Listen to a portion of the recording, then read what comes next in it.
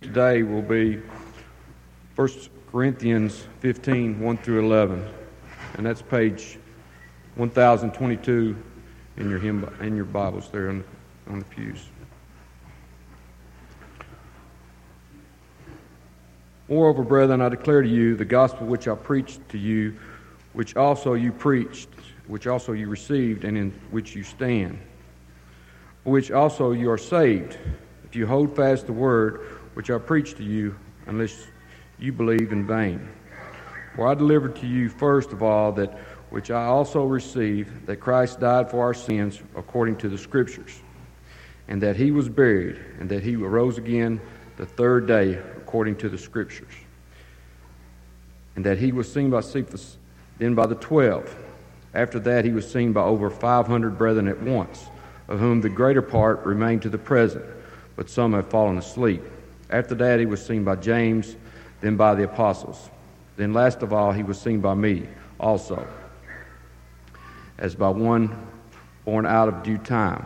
For I am the least of the apostles, who am not worthy to be called an apostle, because I persecuted the church of God.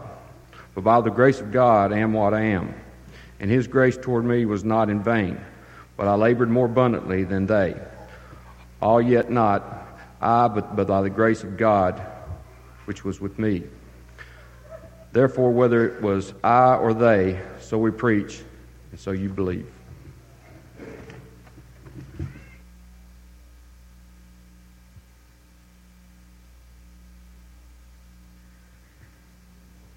Good morning.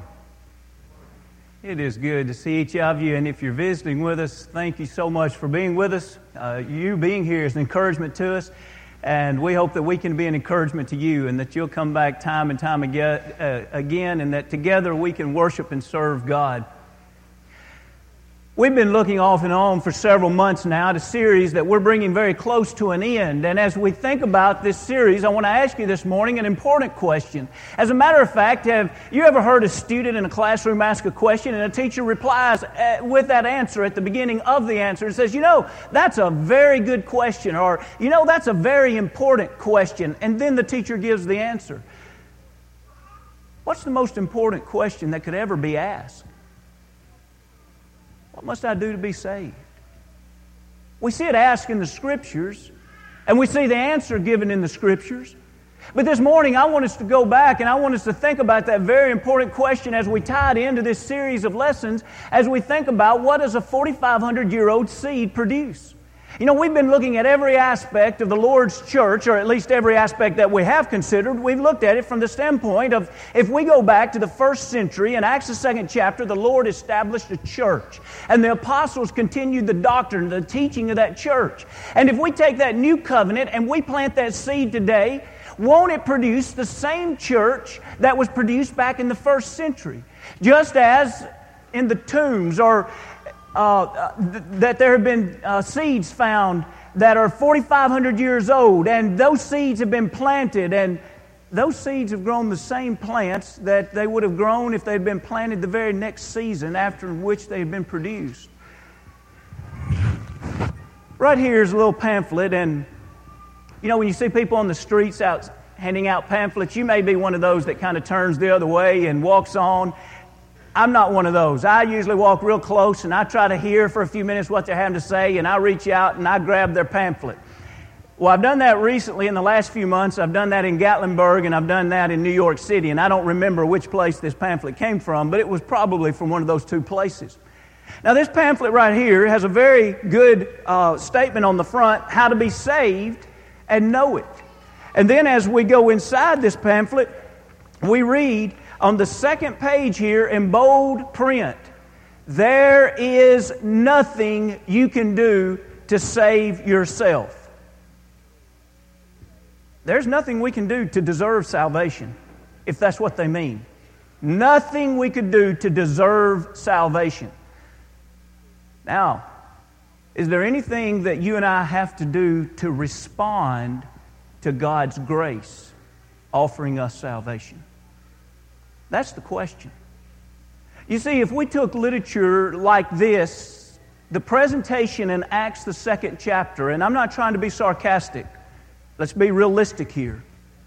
According to literature like this, Acts the 2nd chapter, Peter would have stood up and he would have began that sermon facing those that had crucified Jesus, and he would have told them that Jesus of Nazareth, the man that you have crucified with your wicked hands and you have slain, He is the Savior of the world.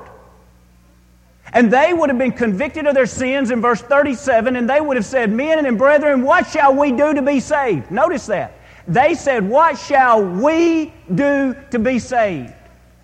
Peter should have said in verse 38, there is nothing you can do. 50 days ago, 4 weeks and 1 day ago to the date, Jesus Christ spread His arms and He died on the cross and He did everything. And you don't have to do anything. I often wonder why when people place things like literature, why do they keep writing? I don't understand that. If there's nothing that we can do, that means everyone is saved and there's no response that is required of us. But if you will go ahead and read, you will almost always read where even these same people expect the individual reading this to do something.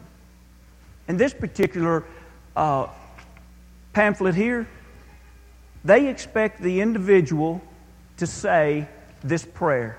And this is how this pamphlet closes. Dear Lord, I know that I'm a sinner, but I am sorry for my sins. I believe that the Lord Jesus died for me and rose again. And with all my heart, I turn from my sin and receive Him as Savior right now. Thank you, Lord, for saving me. Amen.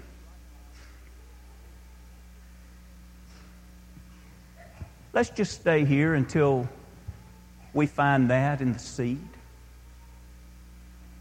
Don't you think that if Jesus is the Savior, the only place we can go to seek His salvation is to what He said? His covenant is the New Testament. Let's just start reading right now, and we can say, you start in Matthew, Mark, Luke, and John, and we'll pass out Acts and the epistles and Revelation, and let's just sit here until somebody comes up on that prayer. Because surely, if we're talking about Jesus saving us, no one would say something that Jesus hasn't said. How long are we going to sit here? How long would we have to read to find the sinner's prayer? We'd sit here until eternity. Because, friends, the sinner's prayer is not in Christ's covenant. The sinner's prayer is a made-up means by man pertaining to salvation that ought to only be spoken of by Jesus Christ.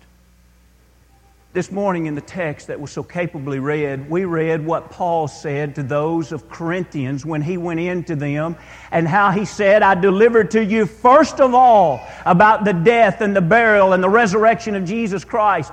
This morning, we could study about what the Lord says about salvation just from the Gospels. We could study it just from the book of Acts. This morning, I've chosen to do something because I thought this would follow along better with our theme. We're saying, if here we are, the Mount Juliet Church of Christ, if we take the seed, the Word of God, and plant it here, won't it produce the same thing that was planted years ago back in the first century? And we believe the answer is yes. So wouldn't this be a neat exercise this morning?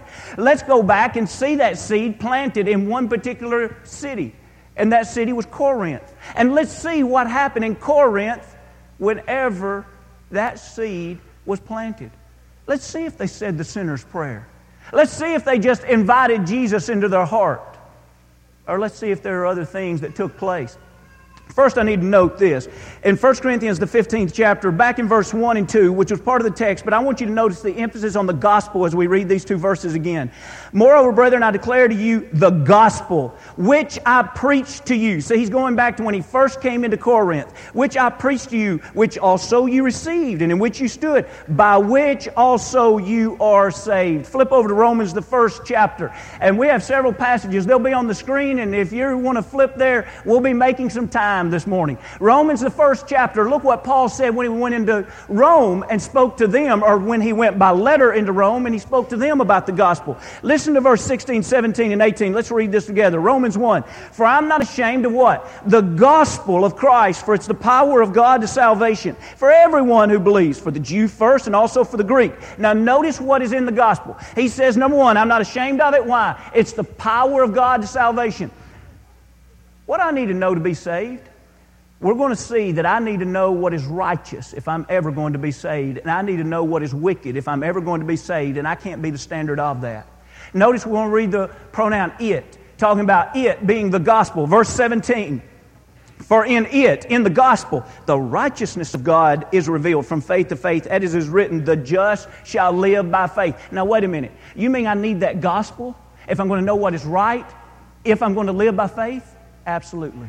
I can't live spiritually if I do not know what is right, and I don't set the standard of righteousness, and some man doesn't set the standard of righteousness. Only God sets the standard of righteousness. I also need to know what's wicked, and we have that revealed to us too. Notice verse 18, for the wrath of God is revealed from heaven against all ungodliness and unrighteousness of men who suppress the truth in unrighteousness. Now let's go to 1 Corinthians, the 2nd chapter, and let's notice what Paul preached as he preached the gospel. He's going into Corinth and he's reminding them of his first entrance into Corinth. And he says in 1 Corinthians, the 2nd chapter, beginning at verse 1, and I, brethren, when I came to you, did not come with excellency of speech or of wisdom. Let's pause there for just a moment. Paul could have probably come with excellency of speech. I would say that Paul had enough experience preaching that he could do a very good job preaching. That's just my opinion. But that wasn't the emphasis when he came into Corinth, his speech. It also wasn't human wisdom. Notice what the emphasis was as we end verse 1. Declaring to you the testimony of God. Someone says, hey, I just want to tell you what Jesus done in my life. If I'm lost and dying in sin, you know what I want you to tell me? I want you to tell me what God said. We don't have time in this lesson. But friends, it may be splitting hairs, so to speak, but it's important for me to recognize that it's more important for me to speak the testimony of God than it is for me to witness. To witness is to tell what God has done for us, and that doesn't hold a candle to what God says every man needs to do.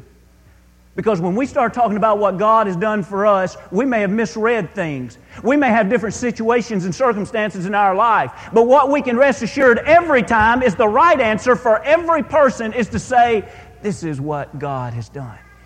Now, let's interrupt for just a moment and go back to the first text this morning, just in our minds. Paul, what did you tell him about God? Remember the first text we read this morning? I told him how He sent His Son to this earth and how He lived and how He died and how He's buried and how He's resurrected. The testimony of God.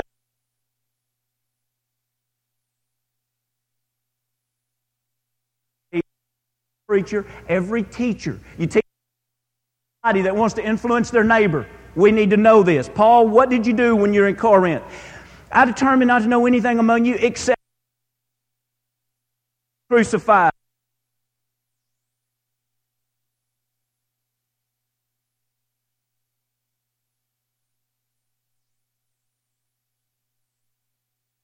I think of a man that had a backbone of steel. I think of a man of courage and faith. And I think of a man that you just couldn't scare him.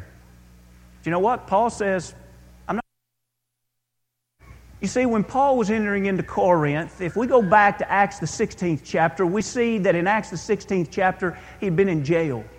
We go to the 17th chapter and we see that they had left jail and they'd made their way to Thessalonica. But after a few weeks there, persecution drove them down to Berea. After teaching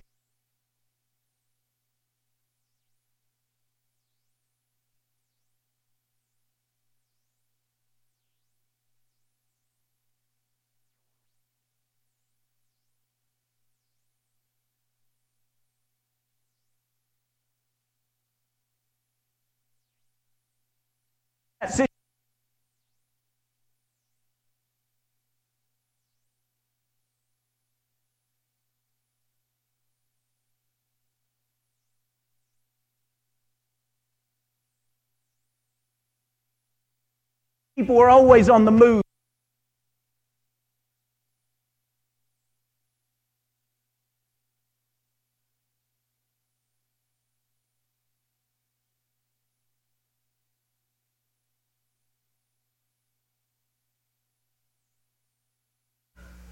And he says, I felt weak. I felt alone. The truth is, I was afraid to the point I was trembling. You ever wanted to go to your neighbor's door and knock on it and invite them to Friends Day? And you said, I can't do it. Think about Paul. That must have been the way Paul felt whenever he was going into Corinth. Paul, what do you do? What do you do when you're afraid to do what you know you ought to do? He says you just go back to what you ought to do and you begin at the beginning. Let me tell you about God. Let me tell you about His Son. Let me tell you about His death. Let me tell you about His burial and His resurrection. And so Paul went into Corinth, even though he was at odds, if you will, with himself. His emotions were not settled.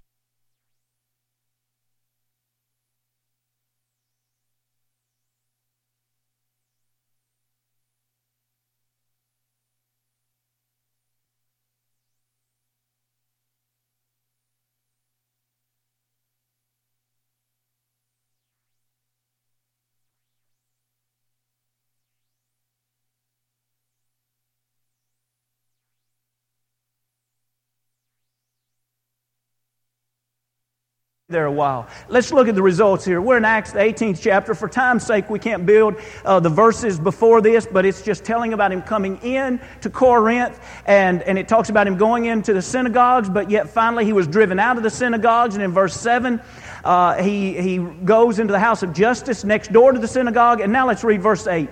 Acts, the 18th chapter, verse 8. Then Crispus, the ruler of the synagogue, believed on the Lord with all his household. What a wonderful statement there. The ruler of the synagogue of all things, he was the one that believed in Jesus. Now, what was the result of other people in Corinth? Notice this. And many of the Corinthians, hearing, believed, and were baptized. As a matter of fact, when we look in Acts the 18th chapter, which is about Corinth, and when we look at 1st and 2nd Corinthians, which of course is written to Corinth, we learn that those folks heard the gospel of Jesus Christ, they believed it, they repented, they confessed Jesus, and they were baptized, and they were commissioned to live faithful. Let's notice some of that real quickly this morning. Look with me, if you will, as we go back to 1 Corinthians, the 15th chapter. I know we referred to this one time already in the scripture reading this morning, already one time in this lesson, but I want you to notice it again, and this time I want you to look for the word believe. Last time we referred to this, we put the emphasis on what was preached, and remember it was the gospel that was preached that saved these people. But notice now, he questions their belief. In other words, he's saying it might have been a good belief, and if so, you're saved.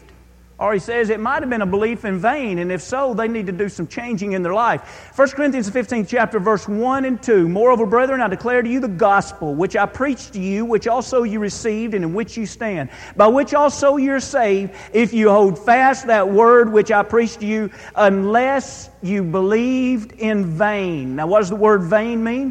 The word vain means empty.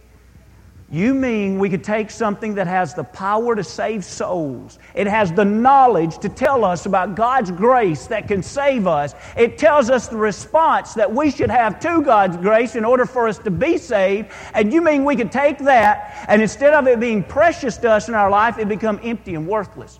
Absolutely. It's what we do with it.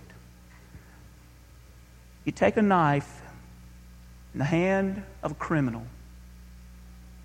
and it does harm. You put the knife in the hand of a surgeon,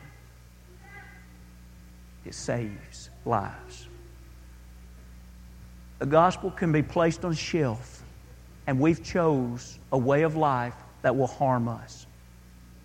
Even though we may live within reach of the gospel all of our life, it'll harm us.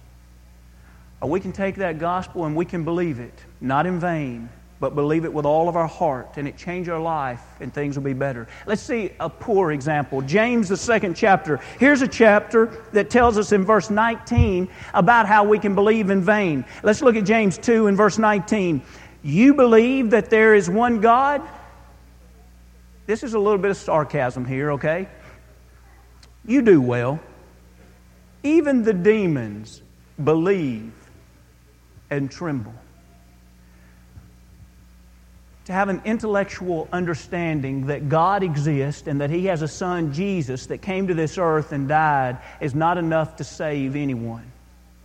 There's a lot of people on this earth that have that intellectual understanding. In other words, you could say to them, do you believe in God? And they could honestly answer yes. You could say, do you believe that He has a Son, Jesus? And they could honestly answer yes. And you could say, do you believe that He died on the cross and that He's the Savior of the world? And they could honestly answer yes. And the truth be, they're not saved. Why? Because they have a belief that is based solely on facts, upon intellect. You see, that's why Paul wrote to those of Corinth and he says, make sure that your belief is not in vain. I need to run a little test on myself this morning. And as we introduce this test, be turning to 2 Corinthians, the 7th chapter. This little test that I need to run upon myself is I need to see whether or not my belief is what God wants my belief to be. How can I know whether or not my belief is in vain? If my belief is what God wants it to be, a belief of conviction, it's going to cause what Paul wrote to those of Corinth in 2 Corinthians, the 7th chapter. Notice verse 10. For godly sorrow produces repentance, leading to salvation, not to be regretted, but the sorrow of the world produces death. Now note here, as we think about repentance, repentance will only take place when someone first has a belief that convicts them of sin. Back in your minds to Acts the 2nd chapter, remember He introduced Jesus of Nazareth as being the Savior of the world, and the people sitting in the audience were thinking, wait a minute, that's the one we crucified. Their belief led them to the point that now not only did they know who Jesus was, but they wanted to make things right in their life. So then, because they were pricked in their hearts, they said, now what do we need to do to be saved? And they were told to repent. You see, repentance is a response of belief. In other words, okay, I believe that Jesus is the Son of God. I believe He's the Savior of the world. I believe, now note this, it's sin that separates me from God. I believe that I'm a sinner. I believe I'm in desperate need of a Savior. What does my Savior want me to do? Godly sorrow is when we can honestly say, I don't care how long ago you've been baptized, will you please listen carefully to this point?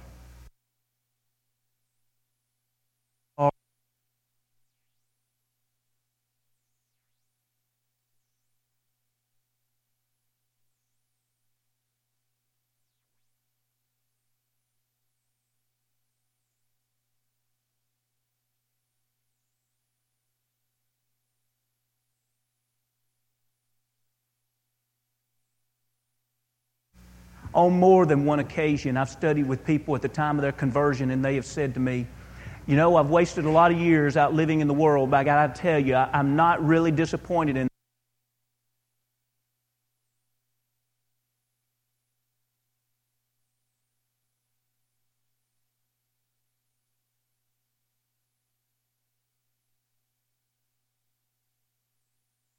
individuals that I've heard state that are faithful today. Friends, that's not true conversion.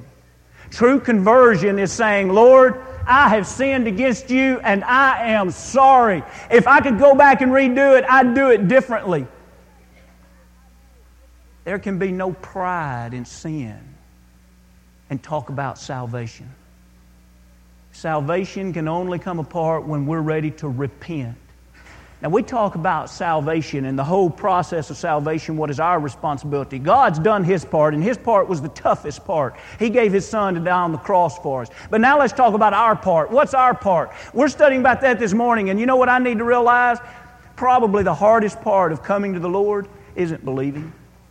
The hardest part isn't being baptized into Christ. The hardest part is repentance. To be willing to say, Lord, I'm sorry. I was wrong, and I'm turning from that. Now, let's talk about confession for just a moment, but I want to build the stage, and let's go to John the 12th chapter and build the stage on confession very quickly here. In John the 12th chapter, notice what was happening in the synagogue in John the 12th chapter in verse 42. As we think about confession, I want you to note the fact that it is confessing that Jesus is the Son of God, the Savior of the world. But also note the fact that as this topic is addressed in the Scriptures, it almost always is related to whether or not someone is ashamed of Jesus or not. In other words, in order to be saved, it's not that someone one time in their life says, I believe Jesus Christ is the Son of God, and then they're baptized and it's over with. Confession is a part of a Christian's life. In other words, the question is, are you ashamed of Jesus or not? Look at John the 12th chapter, verse 42. Nevertheless, even among the rulers, talking about rulers of the synagogue, many believed in Jesus. But because of the Pharisees, they did not confess Him, lest they should be put out of the synagogue, for they loved the praise of men more than the praise of God. You see that? Even in Jesus' day, many of the rulers in the synagogue, they knew who He was, they understood who He was, and there was one thing that kept them from following Him. And that was, they knew that if they followed Jesus, and this is in John the 9th chapter and verse 22, that they would be excommunicated from the synagogue. They weren't ready to give up their social standing, their family standings. They were not ready to give up the economical standing that they had of being a faithful Jew, active in the rulership of the synagogue. They were not ready to give those things up. Intellectually, they believed Jesus Christ was the Son of God. But in conviction, their belief meant nothing because they desired the praise of men more than they did the praise of God. Now let's take that over to the city of Corinth. Let's go back now to Acts the 18th chapter. We've already read it, and some of you may have already put this together in your mind. But let's read it again and notice who Crispus was again. Acts the 18th chapter. Then Crispus, who is he? The ruler of the synagogue. What a story. Believed on the Lord with all of his household. And many of the Corinthians, hearing, believed, and were baptized. You see the point? There were many rulers in the synagogues throughout the country that believed Jesus is the Son of God, but they wouldn't confess it. And here is a ruler of the synagogue that he believes it, and apparently he's willing to confess it because he's baptized into Christ. As a matter of fact, when we read on down to verse 17, we see that there's now, by the time we get to verse 17, another ruler in the synagogue, and he probably was the one that was replacing Crispus because he was probably cast out of the synagogue because of his belief in Jesus Christ. Now, someone could rightfully say, "Preacher, you snuck that one in because that verse doesn't tell us that Crispus was baptized. It just said he believed, and that's what the other rulers did. Maybe he never was baptized." Well, we go over to 1 Corinthians, the first chapter, and in verse 14 it says, "I thank God," this is Paul writing to those that were starting to follow preachers, and he was trying to get them to go back and to follow Jesus. And he says, "I thank God that I baptized none of you except Crispus and Gaius." So Crispus was baptized. He was a believer that was willing to repent of sins. And he was willing to confess, even though it probably cost him his social and political standings in his society, he was willing to confess Jesus and be baptized into Jesus for the remission of his sins. Now, you remember that we read earlier in 1 Corinthians, the 2nd chapter, in verse 2, that he determined to know nothing except Christ and Him crucified. I want to show you a slide here about what happens when Jesus Christ is preached. We don't have time to develop this, but this is powerful. When we go through Acts, and we look, go one slide forward. When we go through Acts there, we can look and we can see the first verse, Acts the 2nd chapter, and verse 22, where Jesus Christ was preached, and the result in verse 41 was that they were baptized. We can see in Acts the 8th chapter, in verse 4, when the Samaritans were preached about Jesus, they came in and preached Jesus. In verse 12, they were baptized. When we go into Gaza, into the desert with the Ethiopian, Philip in verse 35 of the 8th chapter preached Jesus, and the result in 38 was that he was baptized. We go to the 9th chapter and we see Jesus revealed to Paul and him told to go into Damascus and wait. And when Ananias came, he was baptized. When we see in Acts the 10th chapter in Caesarea, we see the Gentiles there, and Cornelius, he and his household were taught about Jesus, And the result was they were baptized. We see Lydia in Acts the 16th chapter in verse 10 and verse 14.